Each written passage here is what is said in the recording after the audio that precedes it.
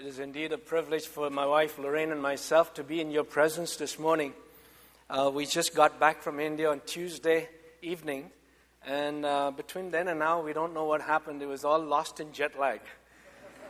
And it truly is a privilege and a joy for us to be with you because, let me explain it this way. When God gave us this vision to go back to India, we started to share this with a few churches.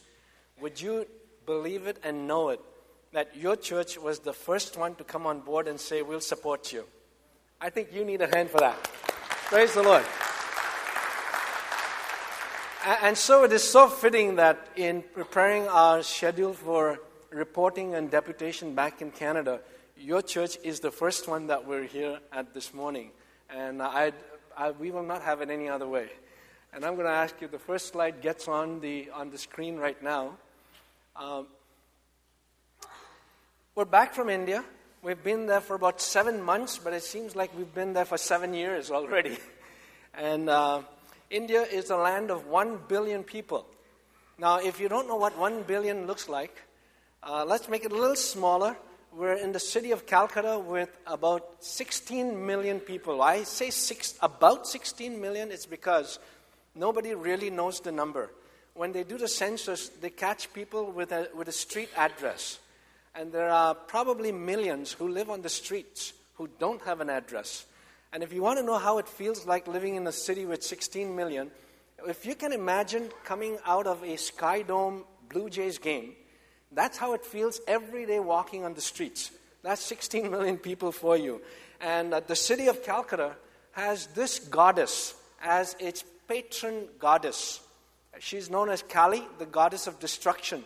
Every morning, 16 million people pray to her, invoking her spirit upon the city.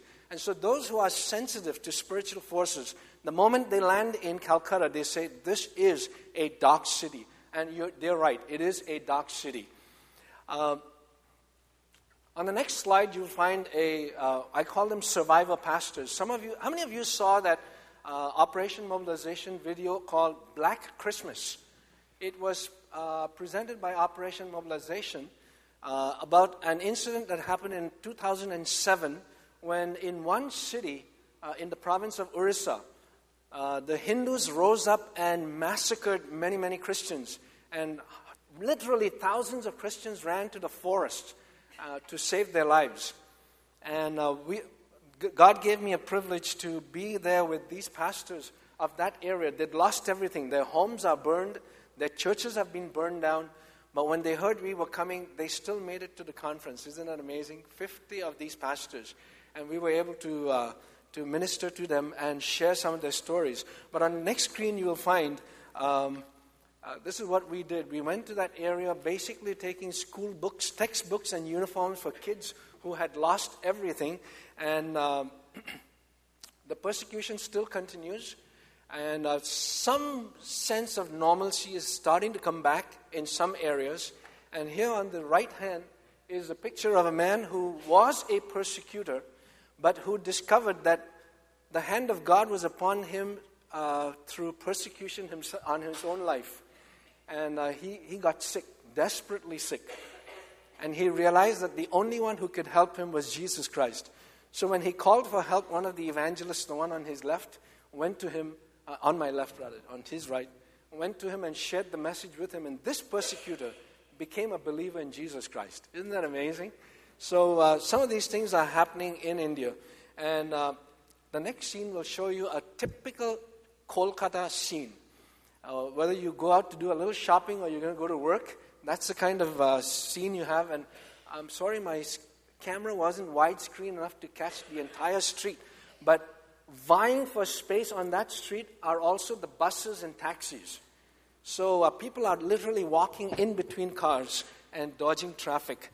And on this next picture is the church that has called us back. In 2007, when Kerry Baptist Church invited my wife and I to come back to be their pastor, it also opened up the door for us to go back with a pastor's training project. So we're back there with a twin focus, one of pastoring this church, which is 200 years old. It had been without a pastor since 2005. And so when we got there, things were I shared with a little group on Friday night. It was almost like we were Ezra and Nehemiah going back. We found the temple in ruins. We found the walls all broken down. And so we had to do a work of rebuilding. And praise the Lord, things are happening again. There are obstacles to growth in India. And some of this is the fear of persecution. It's very, very real. Every person who hears the gospel, whether he is a Hindu or a Muslim or a Buddhist, before they commit their lives to Christ, the first thing they think of is what will happen when my parents get to know.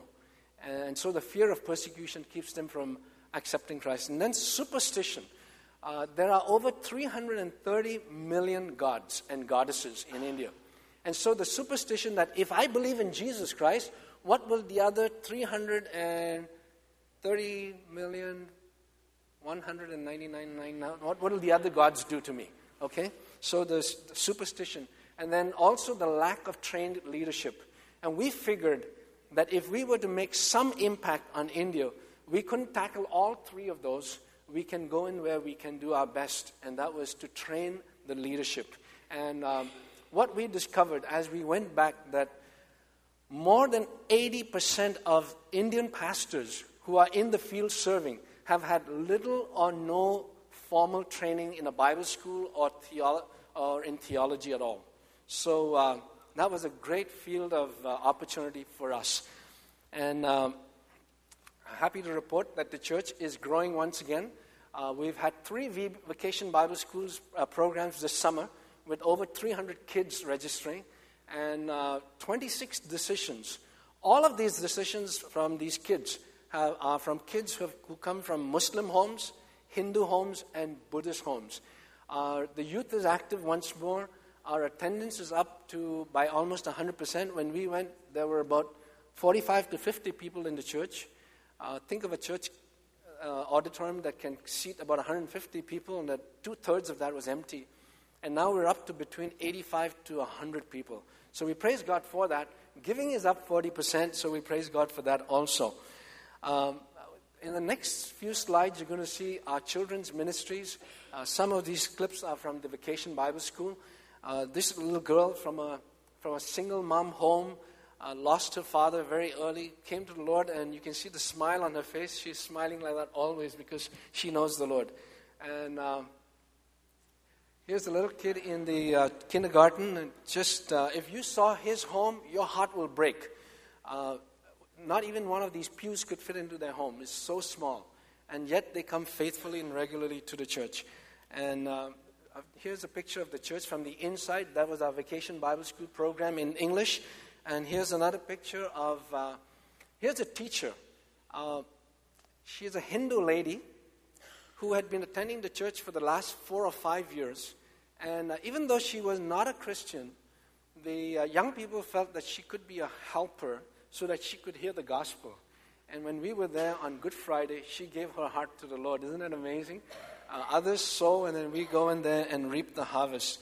And here in this next clip, you'll find, why is this so unique? I'm so sorry I left my laser pointer at home, but the man in the black leading it, he's a Dalit. You have heard of the Dalits?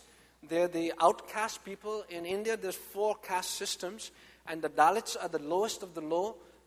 They cannot touch the people from the first caste, and they are the most deprived people. But here he is leading in the song worship, and behind him are a group of Muslim young people, a group of Hindu young people, and a group of Roman Catholic kids, many of whom came to the Lord. This is snack time, always a popular time at any kids program, and then our crafts program at the Vacation Bible School. And some of these kids were just trying their hands out at some of these things that they've never done before. And here's the final closing program. And this next picture is precious. It's these Hindu kids doing the closing program at Vacation Bible School. And here is a Hindu mother who dresses up her kid and sends him regularly to church. And says, you go there for Sunday school, you go there for VBS. And Jai Chandran, the boy, accepted the Lord Jesus Christ, and he bugs me every Sunday. He comes to me and says, Uncle, give me a memory verse to memorize. And so I keep giving him memory verses, and God help me if I forget to have a memory verse for him for the next Sunday, because he will come to me and says, you gave me this verse last week, and he recites it and says, what's my next verse? Talk about keeping me on my toes. So that's been great. And here's another shot of the Vacation Bible School kids coming in, most of them from non-Christian homes. The youth ministry is taking off again, and here you find a picture of some of the youth in their worship teams. I want to say this. I want to thank God for my wife. She's been partnering with me. She doesn't like my title for her, but she's my worship director. Dwayne, you need when we went to the church, there was hardly any worship leader. And boy, we would love to take Dwayne back home. But imagine a church which still does this. Please rise, turn to hymn number 455. Now thank we all our God. You get the picture. You get the picture. One morning, my wife and I were praying just after our breakfast at 7:30 in our devotions. We said, Lord, please give us young people and men and women whose hearts you've touched, who can join with us in this ministry. And believe it or not, 2 hours later at 9:30, at the Bible school that was just attached to the church, 2 young people came to me and said something to me. I said, you need to go and talk to my wife. And what they basically came to say was, Pastor, we want to be involved in the ministry. And I said, in what way? And he said, in worship. So imagine when they went to my wife said, okay, give me the names of those who want to be involved. And long story short, where we went back to a situation where we didn't have any worship team leaders, we now have 3 worship teams. Isn't that amazing? Praise be to the Lord. And this is just one of them.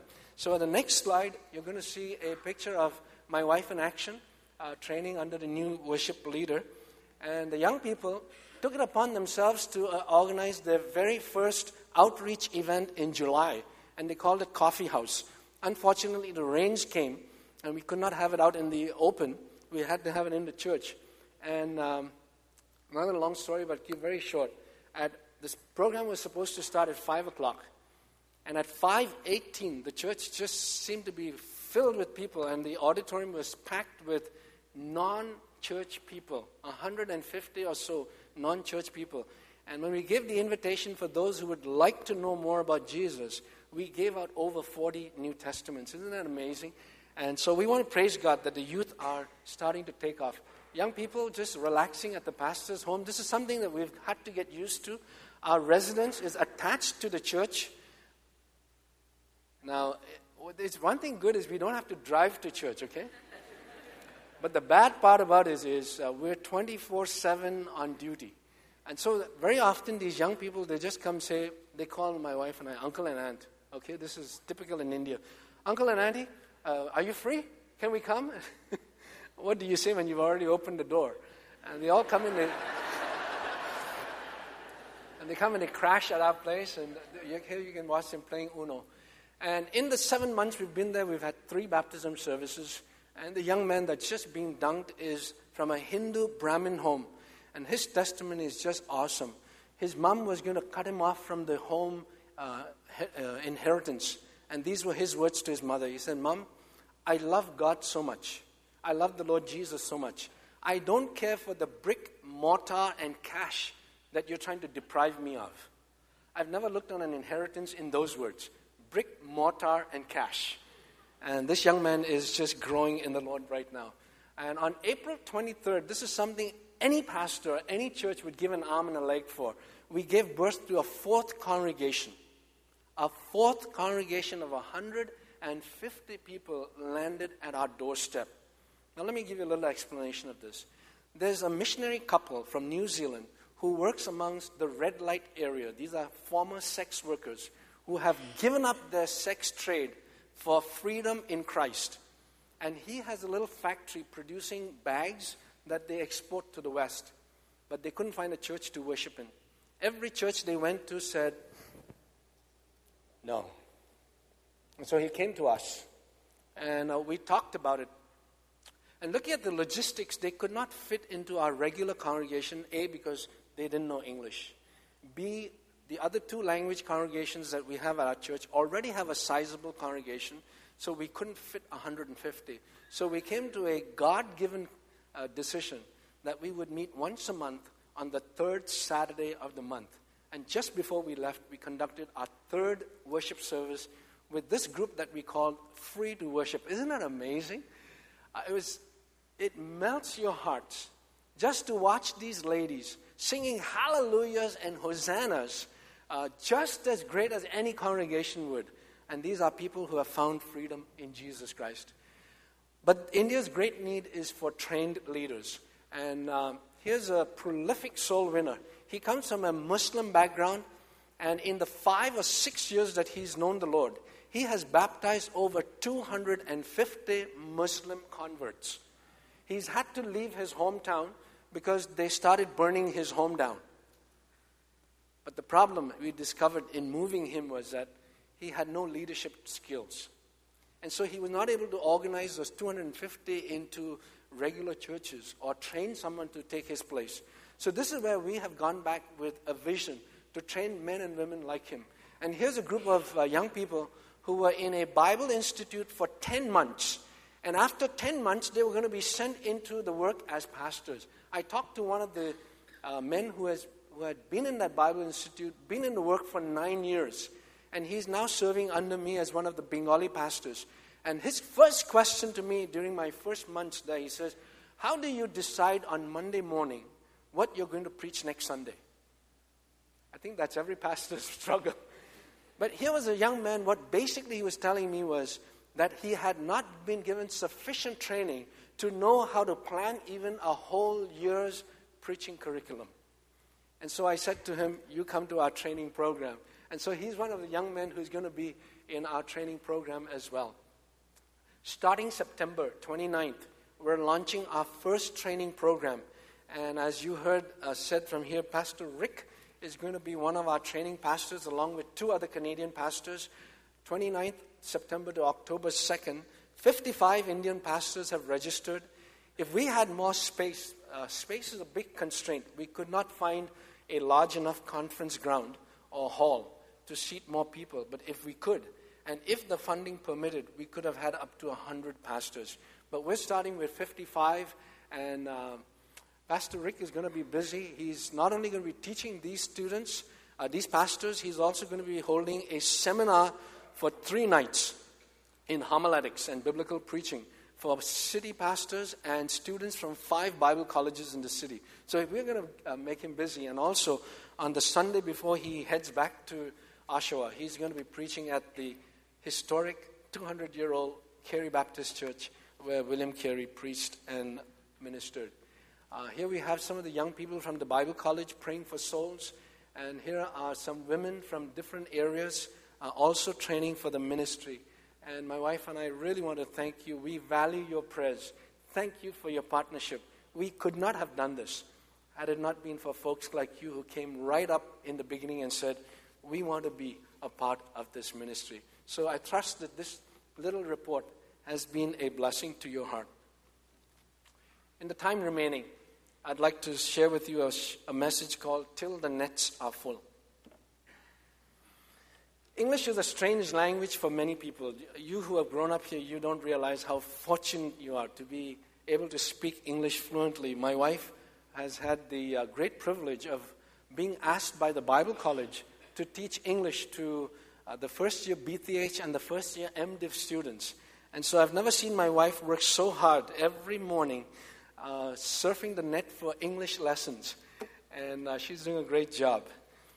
In a clip from an old Tom Selleck movie called Mr. Baseball, I don't know if you've seen that one.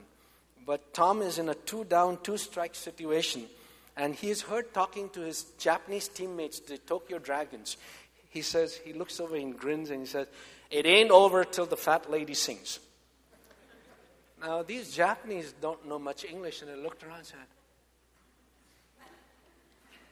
until one Japanese in the dugout says, I know what he means.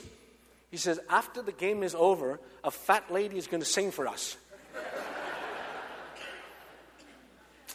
Well, we've been to India and we've heard English, I was going to say English spoken, but English massacred in different ways.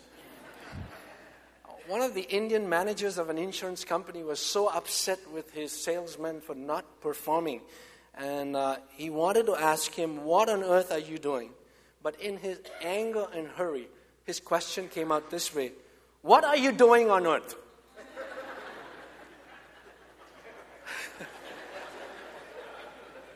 But I think that's a very appropriate question to ask ourselves this morning. What are you doing on earth? As Christians especially. And may I suggest, as it pertains to the Great Commission, may I suggest 3 things that you and I could be doing on earth. And number 1 is go to all the world. Go to all the world. If you have your Bibles, please turn to the text that has been announced in the bulletin, Matthew chapter 28. It's a familiar text. And it's known as the Great Commission. Then Jesus came to them and said, "All authority in heaven and on earth has been given to me. Therefore go and make disciples of all nations, baptizing them in the name of the Father and of the Son and of the Holy Spirit, and teaching them to obey everything I have commanded you. And surely I am with you always to the very end of the age." When Jesus gave these words to his disciples, he was giving them a mandate to move out of their immediate domain to do missions. He said, "Therefore go." It is interesting to note that the word translated apostles in the Greek language is the word apostolos, which means one who is sent. So if these 12 disciples and apostles were to live up to the name that they were given, they had to go, or else be known as a misnomer. Now, can you imagine for a moment the church at which these 12 disciples and apostles worshipped?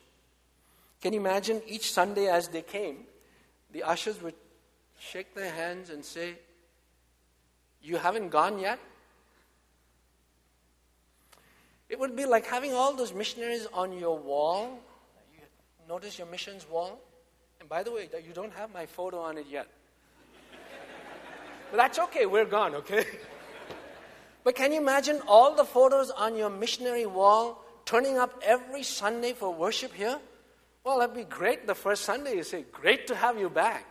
But Sunday after Sunday, if they showed up here, what would you be saying? I'm sure some of you would get on that phone to your pastor or to your missions committee and saying, "What on earth is happening? Why are they still here?" Well, only once in his interaction with his disciples did Jesus say, "Come." Only once.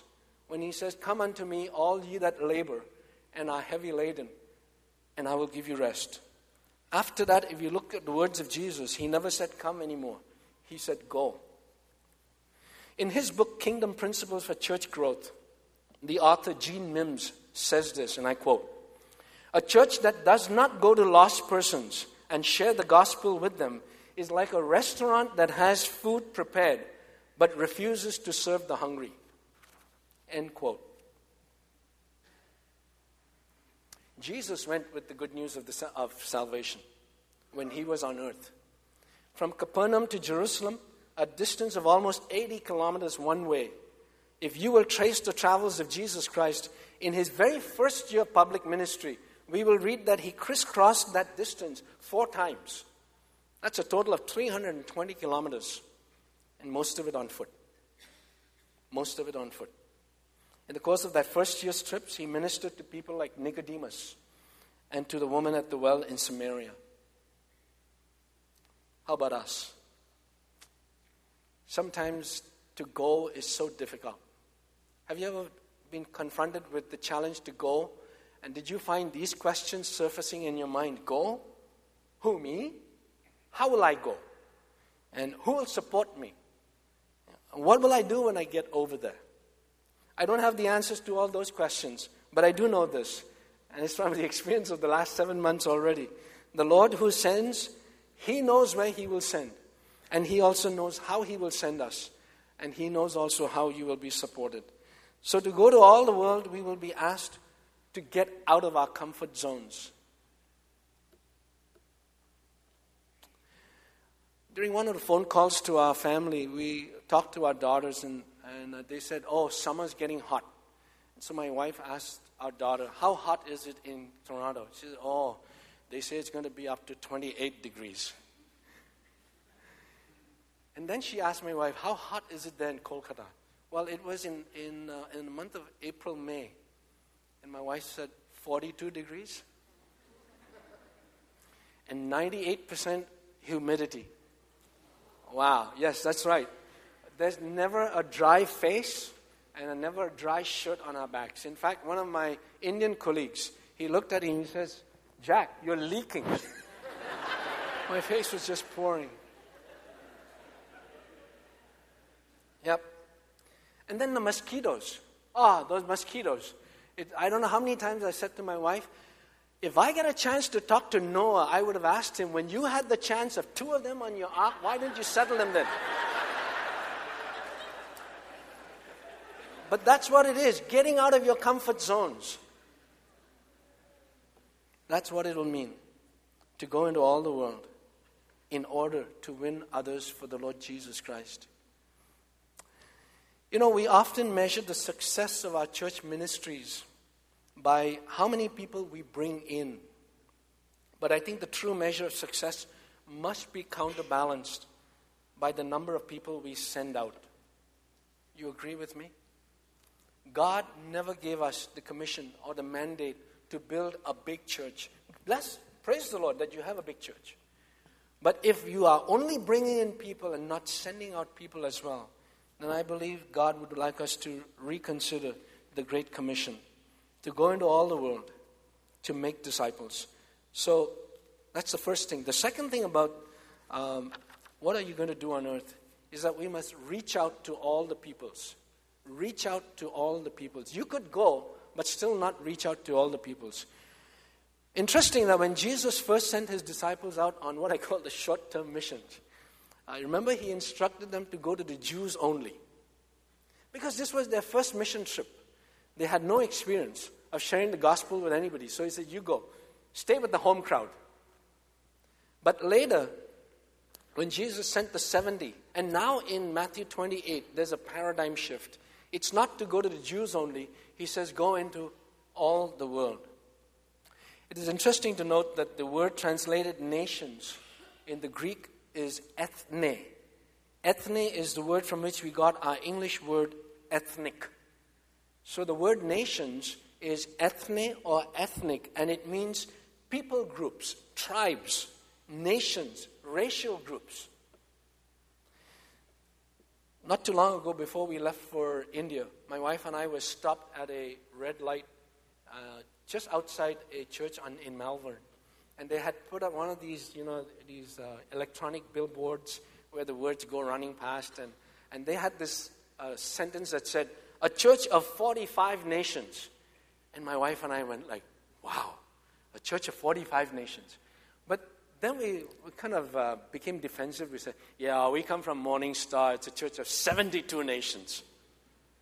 You ever get into that kind of spiritual pride situation where Well, let me give you some facts and figures to put both these numbers, 45 and 72, in perspective.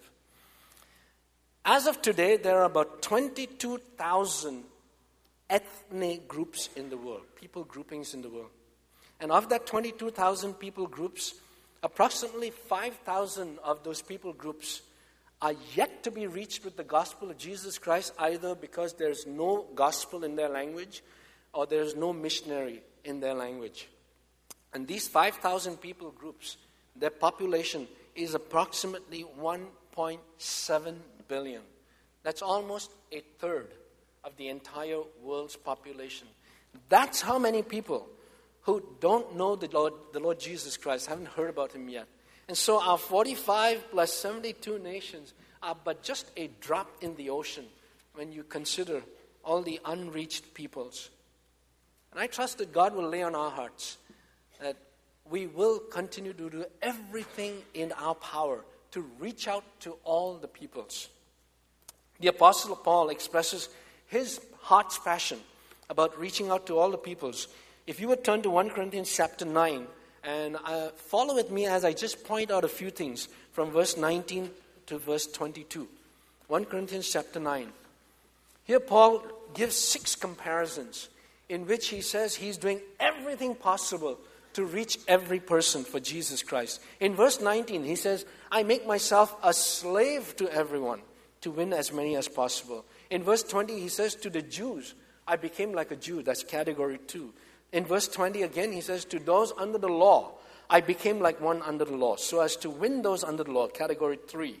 Verse 21, he said, to those outside the law, I became like one not having the law, so as to win those not having the law. That's category 4. In verse 22, he says, to the weak, I became weak to win the weak. That's category 5. And in verse 22, the last part, he says, I have become all things to all men, so that by all possible means I might save some.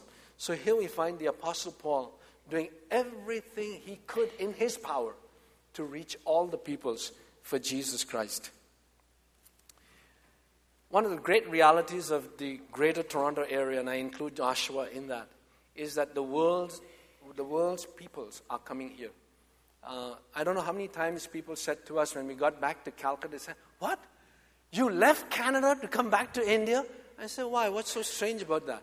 And some of them were not ashamed to say, we've been trying for so many years to go there, we can't even get there, but you've come back here. Why? Well, give us an opportunity, but these were non-Christians, okay? We were able to give them the reason that it is the love of Christ for him that took us back there. But what about you and I who are still here? Well, not too long ago, Oshawa seemed to be a little bit beyond the influx of the immigrants. But have you taken a look around your backyard lately? Have you smelled the cooking when you got home? You get that curry smell. You see more ethnic people in your area, right? Well, this is a stark reality of our multicultural nation. The worlds are coming to our backyards. What are you going to do about reaching out to all the peoples? Here's another reality. Many of the immigrants who come to Canada find themselves living in pockets of their own people and their own religious backgrounds. And in fact, they have become little Islamic islands and little Hindu islands. And they are just as close to the gospel as the nations and the countries that they came from. And this is what I find very sad, that in most instances, these people are living within sight of a church steeple. They're living within reach of a church with the good news in a once 7-time voted best country in the world, and they're still lost. I find that really, really hard to take. If they were still living in their Islamic Hindu nations and they were lost, I could say yes, we couldn't reach them on time. But they've come to our shores and they die without the gospel. My friend, you and I will have a lot of explaining to do to the Savior when we meet him and he says, do you remember Matthew 28, verse 18 to 20? What did you do with that? We have a lot of explaining to do. So go to all the world, reach out to all the peoples, and finally,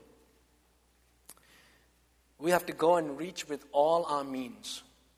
Go and reach with all our means. In the passage I just asked you to look up, in 1 Corinthians chapter 9, verse 22, Paul says, I have become all things to all men, so that by all possible means I might save some. Very quickly, since time is almost gone. If we're to do all these things with all possible means, 3 things have to be very clear. 1, your goal must be defined. You must define your goal. And I do believe every church needs to wake up to this. Our goal is not better worship services or bigger budgets. God wants us to catch the vision of worldwide missions. And thank God for you. Now when you look on your missionary wall, you've got people sent out to every corner of the world. We are to go into all the world. And I often say this at Morning Star, not just to Mexico and not just to Florida. There's a world beyond these 2 places. Into all the world to make disciples. A second thing that needs to be defined and determined is our strategy. We need to determine our strategy. The way we go about doing missions is always up for discussions. You'll always find people say, no, you can't go door to door anymore. No, you cannot give tracts on the street. If some of you will go to YouTube and type in the name Jason Hagen, you'll find the youth pastor of Morning Star. He did this. He went downtown to Bay Street. Bay and Young, I believe it was. And Bloor and Young, sorry. And he put out a little box there and he says, $5 to anybody who will ask me a question. And there were very few takers because they thought he's either loose up here or he didn't mean it. But he did give away a few $5 bills. And he did get into very meaningful interaction with people who were asking questions that really meant something. So here, I don't know what the strategy is for you, but you need to discover what is your spiritual gift and go according to that gift. Because God does not have a cookie-cutter method. He's given to each one of us a gift so that we can go and make a difference in reaching out to all the peoples. Unfortunately, we have too many critics and too few doers. The well-known evangelist D.L. Moody was once accosted by a woman who came to him and said, I don't like your method of evangelism. So how was D.L. Moody to respond? This is what he said. He said, I don't really like mine all that much either. But what's yours? It's not finished yet. She replied that she didn't have one. So Moody said, then I like mine better than yours. Yes. What is your method of evangelism? If you were to go back and look through your journals, what would you find? What have you done? And I say this to myself too, because I'm a pastor, but that doesn't exempt me from asking myself the same question. What have I done in relation to the peoples that have come to know and who don't know Jesus Christ? You know, that gas attendant who takes your cash, you could be the last Christian he meets before God calls him. Would you have given him the good news? The cashier at the Sobeys or the grocery store, you could be the only Christian who knows how to share the gospel. Would she hear the gospel from your lips? And thirdly, your commitment must be developed. Your commitment must be developed. How do we measure our commitment?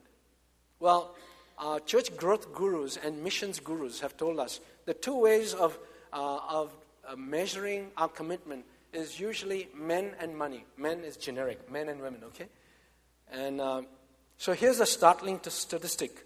In a recent survey of 28 Protestant denominations, it was revealed that on an average, only 2 cents out of every dollar given went to foreign missions. Man, it's becoming like the 2% milk that we drink. 2 cents of every dollar that we give goes to missions. In 1920, about 80 years ago, that figure was 10 cents for every dollar. So we've dropped from a 10% commitment to a 2% commitment. So is there any wonder why? There is not much church growth elsewhere. Many churches have not had a commissioning service for years, and that is why they're packing up. No wonder churches are dying, not only in the unsending countries, but in the unreached countries as well. Let me close with this sad story, which will highlight the need for us to keep on working till the nets are full. George Sweeting of the Moody Bible Institute, in his book, The No Guilt Guide for Witnessing, he tells of a man by the name of John Currier, who in 1949 was found guilty of murder and sentenced to life in prison. Later, he was transferred and paroled to work on a farm near Nashville, Tennessee. In 1968, Currier's sentence was terminated and a letter bearing the good news was sent to him. But John never saw the letter, nor was he told anything about it. Life on that farm was hard and without promise for the future. Yet John kept working on that farm, even after the farmer for whom he had worked had died. 10 years went by, and then a state parole officer, going through his files, he learned about John Currier's story. And he went and found him and told him that his sentence had been terminated. He was a free man. And Sweeting, in concluding this story, he asked, would it matter to you if someone sent you an important message, the most important message in your life, and year after year, that message was never delivered?